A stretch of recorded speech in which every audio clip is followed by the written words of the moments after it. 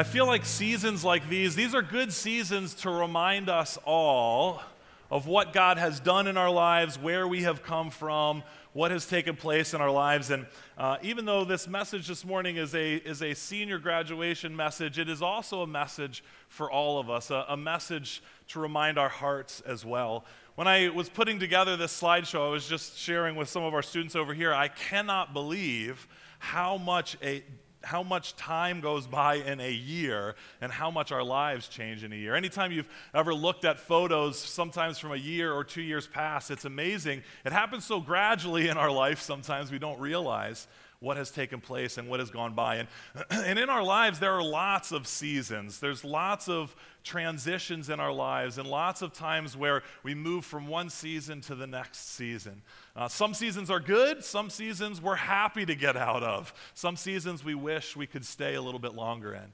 I don't know many teenagers who are like, I wish that puberty season was a lot longer. Like, I wish my voice cracked for a little bit longer. I wish it was more awkward during that season.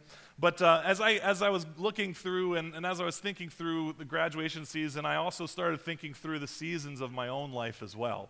I can remember clearly graduation. I remember the potential that was the freedom of graduation, the potential that was going to college and getting a chance sometimes even to start over a little bit, right? Like you leave behind all the preconceived notions and all the assumptions that people have built on your life over time, and you're like, okay, I get to start fresh. I get to start new. I get to move into a new season. I remember the season of my life where marriage was taking place in my life, and I remember thinking, all right, I don't have to win anyone over anymore. I can let myself go. I can, and then I moved into a great season, which is dad season, and I realized dad bod was a thing, and I was like, this is my sweet spot season, and then as a dad, as a parent, there's some great seasons as well. Like I remember when we bought our last pack of diapers. I remember that, and I remember Mel and I talking to ourselves and saying, this is it. This is the last one. If they need more diapers, it's free range. We're just going to put newspaper out around the floor. They're going to figure this out. I also remember as a dad the season of I no longer needed to climb into the car to buckle the seatbelts of my kids. Like that was a freeing season. Now, unfortunately, they don't buckle their seatbelts anyways, so that season has turned into yelling season, which is buckle up every time we're in the car. Why do I have to remind you to buckle your seatbelts? Lots of seasons in our lives, and even I find myself in a season of transition as well. And one of the things I'm grateful for is that in the midst of this season of transition, God has allowed our family to stay here and allowed us to continue to dig our roots here at Grace and share lives with families. And if I don't look at Pastor Doug today, it's because he'll probably make me cry. So, but I'm thankful for seasons in our lives. I'm thankful for what God does in our life. And as I began to think through what is it that I wanted to share as this transition season happened, and as I prepared for our students on Wednesday night, and as I prepared for this morning, there's some things that I wanted to make sure that if for some strange reason, if it was God's plan that this was the last time I get to talk with you, these are the things that I so desperately wanted all of our hearts to know. And this morning, I'm going to spend the bulk of our time in the book of Mark, not because my name is Mark and I'm narcissistic in any way, though it is a great book, but I want to spend some time this morning in Mark chapter 12, specifically looking at verses starting at verse 29 through 30. If you are seniors, hang with me for a little bit. I started this message with you guys, but I've got so much more that I want to share with you. And so, in Mark chapter 12, there is a religious scholar, a religious teacher that has a conversation with Jesus. And sometimes we get this conversation confused with the conversation that Jesus had with religious leaders right before he told the story of the Good Samaritan. These are similar conversations, but two very different conversations that took place at two very different times. When the religious leaders were questioning and testing Jesus when he was talking about when he told them the story of the Good Samaritan, it was an opportunity to trap him. But in this story here in Mark, even though the question is very similar, this religious leader desperately wanted an answer for a question. And so we're going to take a look at what this interaction looked like with Christ and this religious leader, and I believe this morning there's some things that we'll be able to find for our hearts this morning. And this is what it says. I'll be starting in Mark chapter 12, verse 29, and I'm reading from the New Living Translation. Jesus replied, "The most important commandment is this: Listen, O Israel, the Lord our God is the one and only Lord. And you must love the Lord your God with all your heart and all your soul and all your mind and all your strength." And the second is equally as important. Love your neighbors as yourself. No other commandment is greater than these. I want to read this passage of Scripture again, but from the Message translation. So listen to it. I love the wording here, and sometimes I think hearing it from a different perspective can ignite a verse that we've probably heard a lot, but cause us to think about it in a different way. This is how it says it in the Message paraphrase. It says, "The first in importance is this: Listen, Israel." And when it says Israel, it's talking to us as well, the family of God. "The Lord your God is one, so love the Lord your God with all your passion and prayer and intelligence and energy." And here is the second: love others as well as you love yourself. There is no other commandment that ranks with these. So I want to take some time to take a look at these four statements of how we love, and then I want to apply them today to our lives as it relates to our understanding of the kingdom of heaven.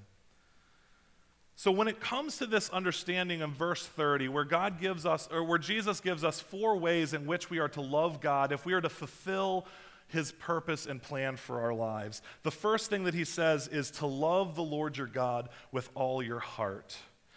So what does this mean? It means that your heart cannot be divided in its love. With all your heart means you cannot have a divided heart when it comes to loving God. It means that God is the singular source and object of our greatest desires and passions. Now, often in the Bible, when it talks about the heart, it refers to kind of us, it refers to humanity in general, or it refers to the person in general. Like, for example, in Proverbs chapter 4, verse 23, it says, "Above all else, guard your heart, for everything you do flows out of it." And so when it's talking about heart, it's kind of talking about you as a person. But in this instance, if that were true, if that statement of the heart was to refer to all of us, then it would make the other statements unnecessary: soul, mind, strength, because that's all part of us as well. But one of the things that I want us to understand is Jesus was very intentional about isolating this idea of heart when he's communicating to us. When Jesus says all your heart, he means an undivided affection. God wants all of our heart. He wants our undivided affection. This is to mean that Jesus is the only one who sits on the throne of your heart.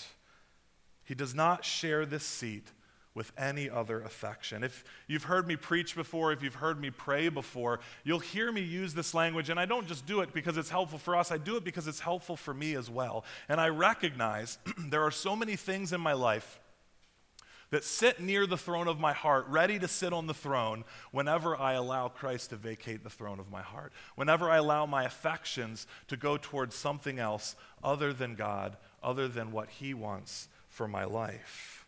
And so this morning, someone or something is taking the seat of honor in your heart this morning, and God wants that to be dedicated for him. It's not a 2-chair seat. It's not a multiple-chair seat. It's not a rotation of who or what sits on the throne of our hearts this morning. He wants our undivided affection.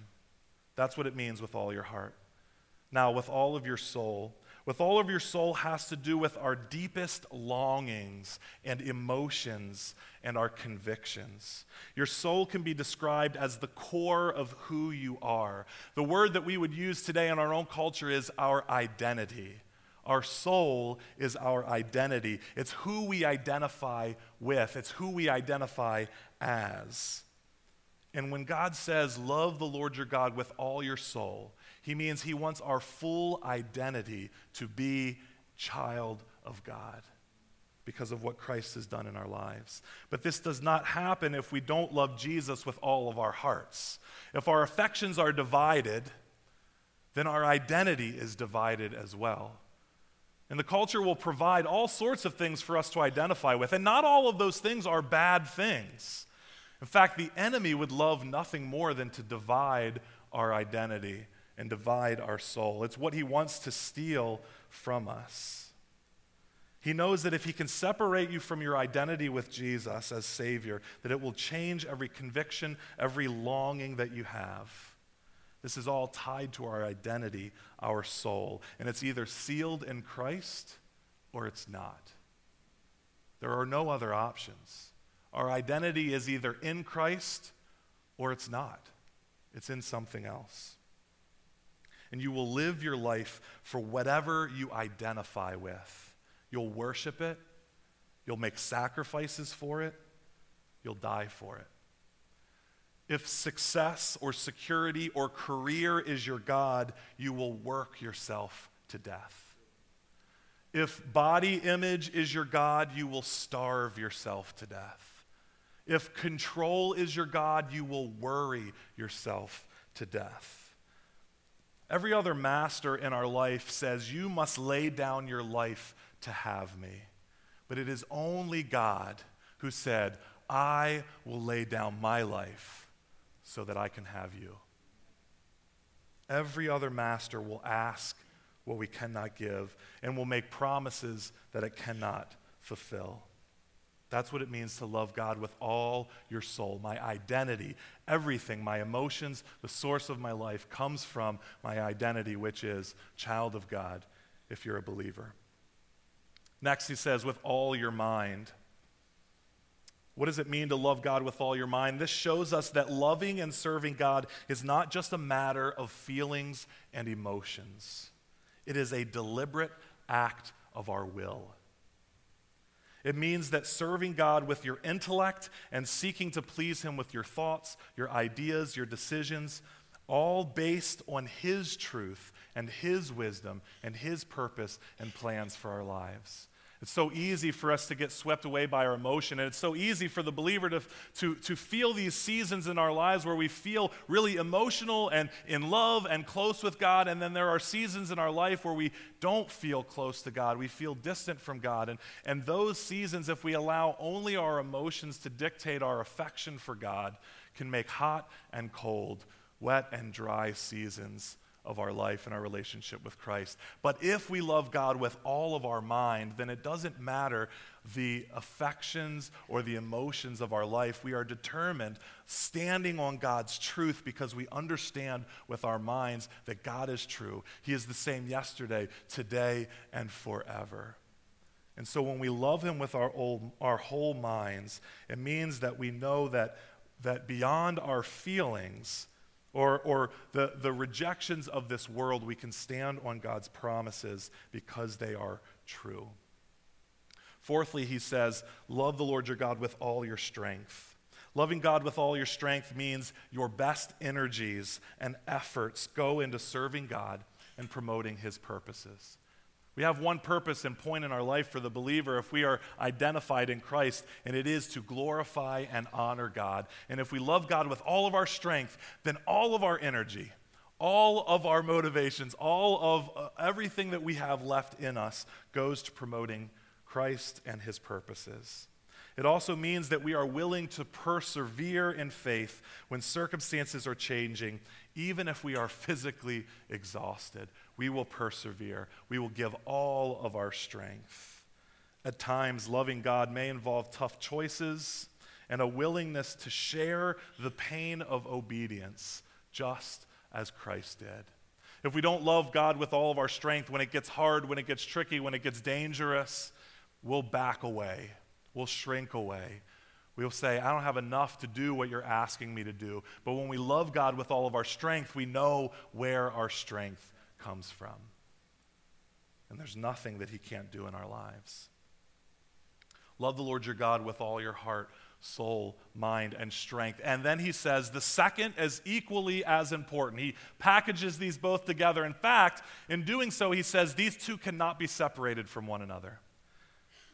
And love your neighbor as yourself. The best way to test the conditions of your heart, do you want to check the barometer of your heart and find out how you're doing in your relationship with Christ, how close you are in Christ? Take a look at the relationships that you have around you. Take a look at the way that your heart feels about the people in your life. Not just your friends, not just your family, but the coworkers that you have, your bosses, the people that we run into day to day, the people that are in the cars around us. How does our heart feel towards them? Do we love them the same way that we love ourselves? In verse 31, I liked how it said it in the Message version, love others as well as you love yourself. Now, some of us are very good at loving ourselves. And if we loved others in that same way, it would transform every relationship that we have. But some of us need to start by loving ourselves more. Seeing yourself through God's eyes. Seeing yourself as an image bearer of God. The Bible tells us that we are created in God's image. All of creation, whether you're a believer or not, the Bible tells us all of humanity was created in God's image. There is this theological term called the Imago Dei, that we are the image bearers of Christ. And when we understand that we bear the image of our Savior, our life has worth and value regardless of our circumstances, regardless of the choices and decisions that we've made in the past. And when we get to see ourselves the way God sees us, it will transform the way that we love ourselves. The enemy has two tactics that he uses over and over again. He will either make us love ourselves too much, which is pride and selfishness and self-righteousness, or he will make us hate ourselves, which leads to depression, feelings of worthlessness, defeat, and hopelessness. And he knows that if he can attack you at the core of your identity, if he could affect the way that you see yourself, it will affect the way that you see Christ, and it will affect the way that we love and follow God. Both have the same results. We do a poor job of loving God and loving others if we don't see ourselves rightly. Either we love ourselves to the point of making ourselves our own God, and we reject the one true God, or we think so lowly of ourselves that we don't believe that God could ever love us. And so we question his mercy and his grace, and we question the work of Christ on the cross. And we say, God, you may have died for lots of people's sins, but my sins are too bad. I'm too far separated from you. And what we say is, the work of Christ was not good enough to cover my sin.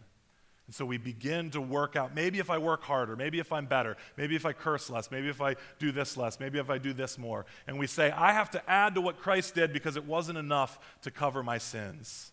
And that is simply not the gospel. It's a lie.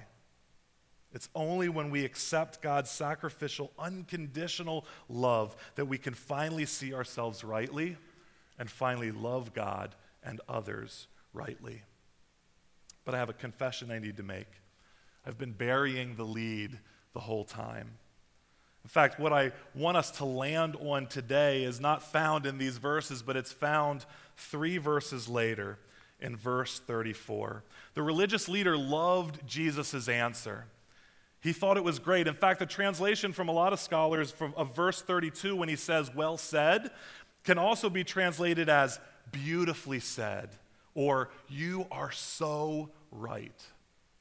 So this religious leader agreed with what Christ said, but this is what we need to acknowledge this morning.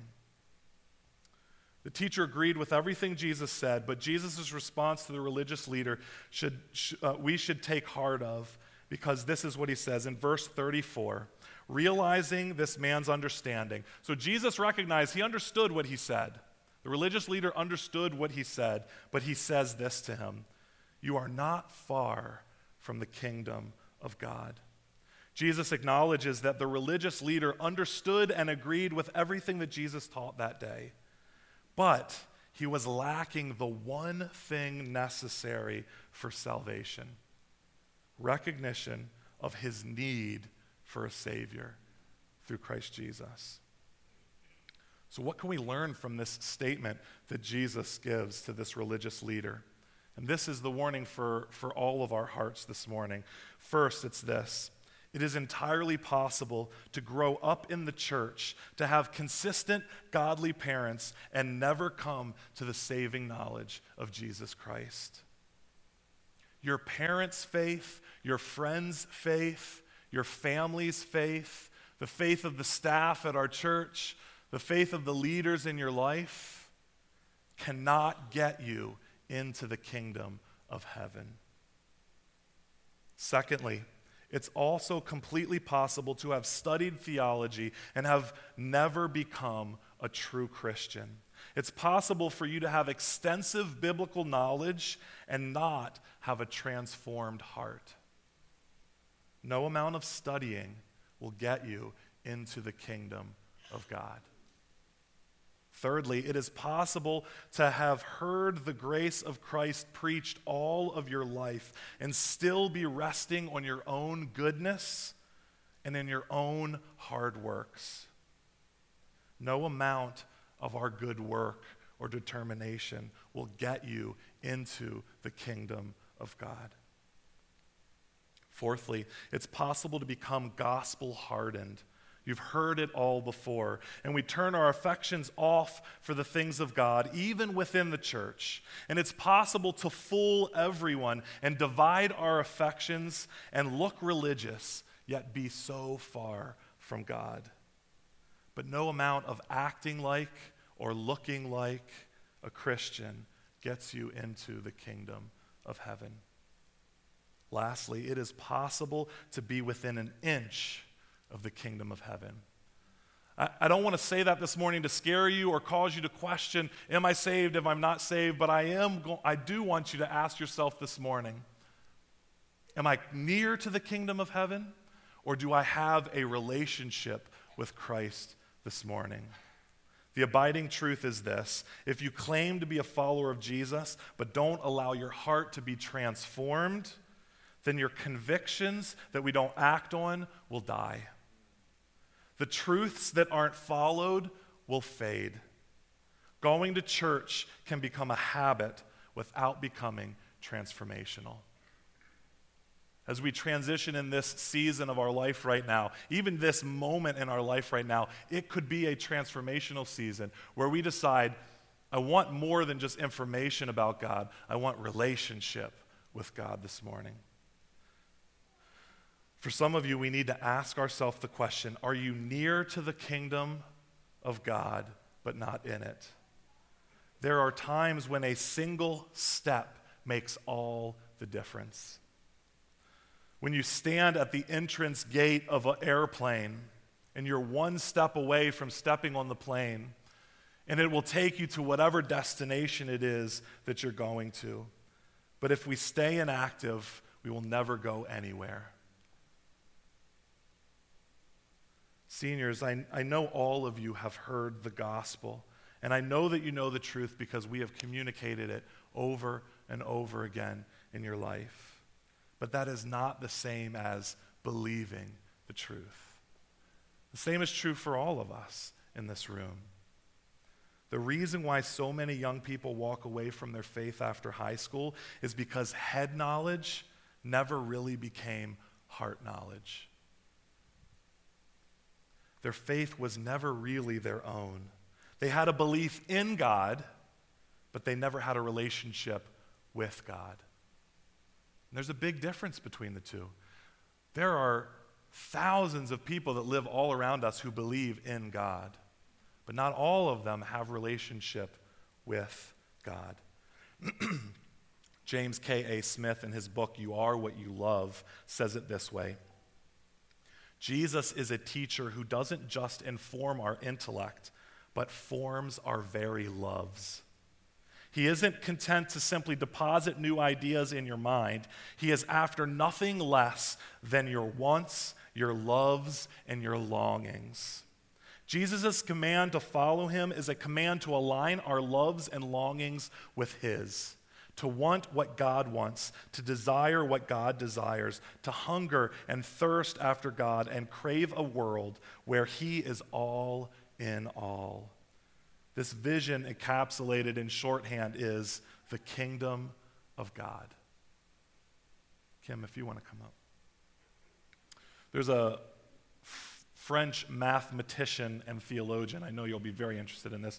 His name is Blaise Pascal. And he says this. I actually kind of love the mathematician and the theologian thing because it's like this heady practical and this spiritual. And I love how he combines this idea. He has this theory about the wager of our life. This is what it says. You have to wager. It's not up to you. You're already committed. You can't not bet your life on something. You can't not be headed somewhere. We live leaning forward, bent on arriving at a place we long for. So what is it that you long for? Do you long for the kingdom of heaven? When it all boils down, it boils down to this issue of love.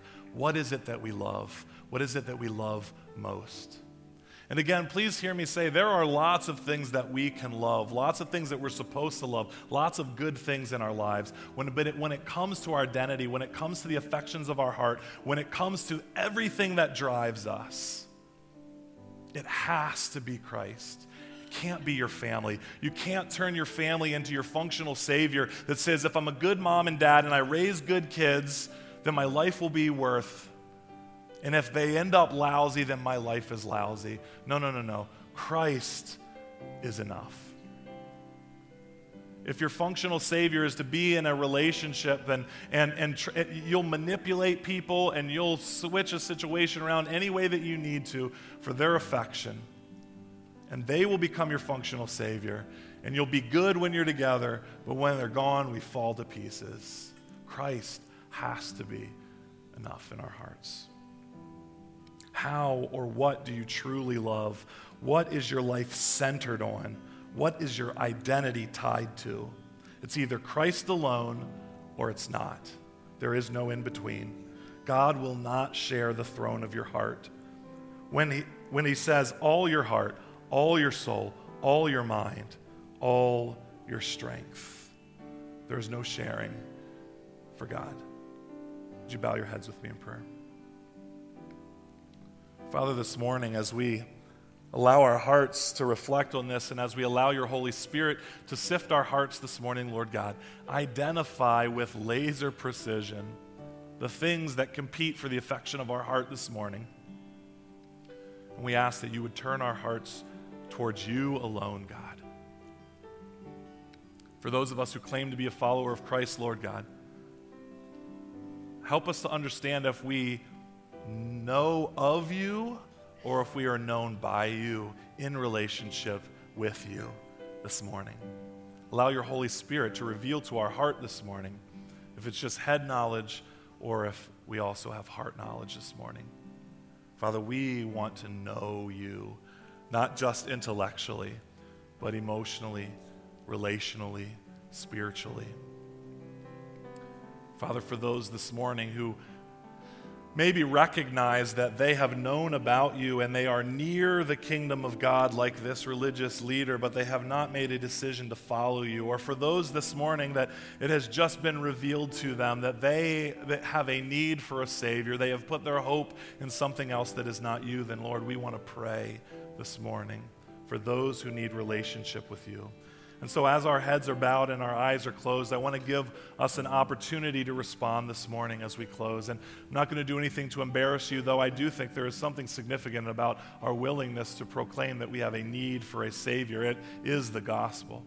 And so this morning, if you have not made a decision to follow Christ, but you recognize you need a Savior, then I'm going to simply ask that you would just look up and make eye contact with me, and I will agree with you, and we will pray together. And so I'm going to start all the way to my right, your left of the sanctuary.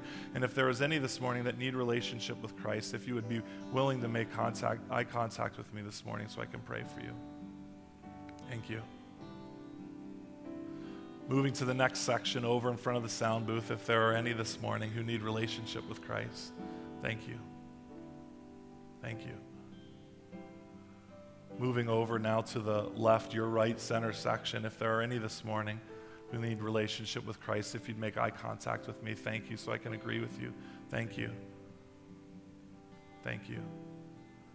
And all the way over now to our left, your far right section. Let's pray together as well and reminding our own hearts for our need for a Savior. Father, this morning we recognize that without you, we are lost. And this morning we recognize that we have a need for a Savior. We have given our heart away to so many other things that have led us astray, that have disappointed us, that have led us to trouble. Lord God, we need your healing this morning for our hearts and our minds and our souls, Lord God.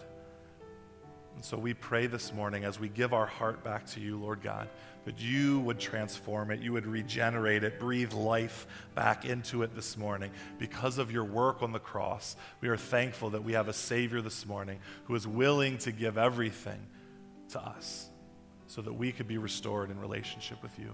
And for those this morning that acknowledged, we put our hope and our trust in Christ alone.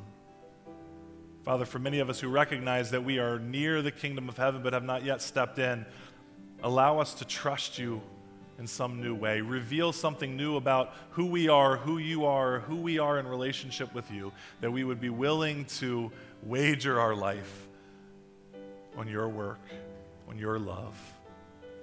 Father, help us to love like you love. Change our motivations, change our desires.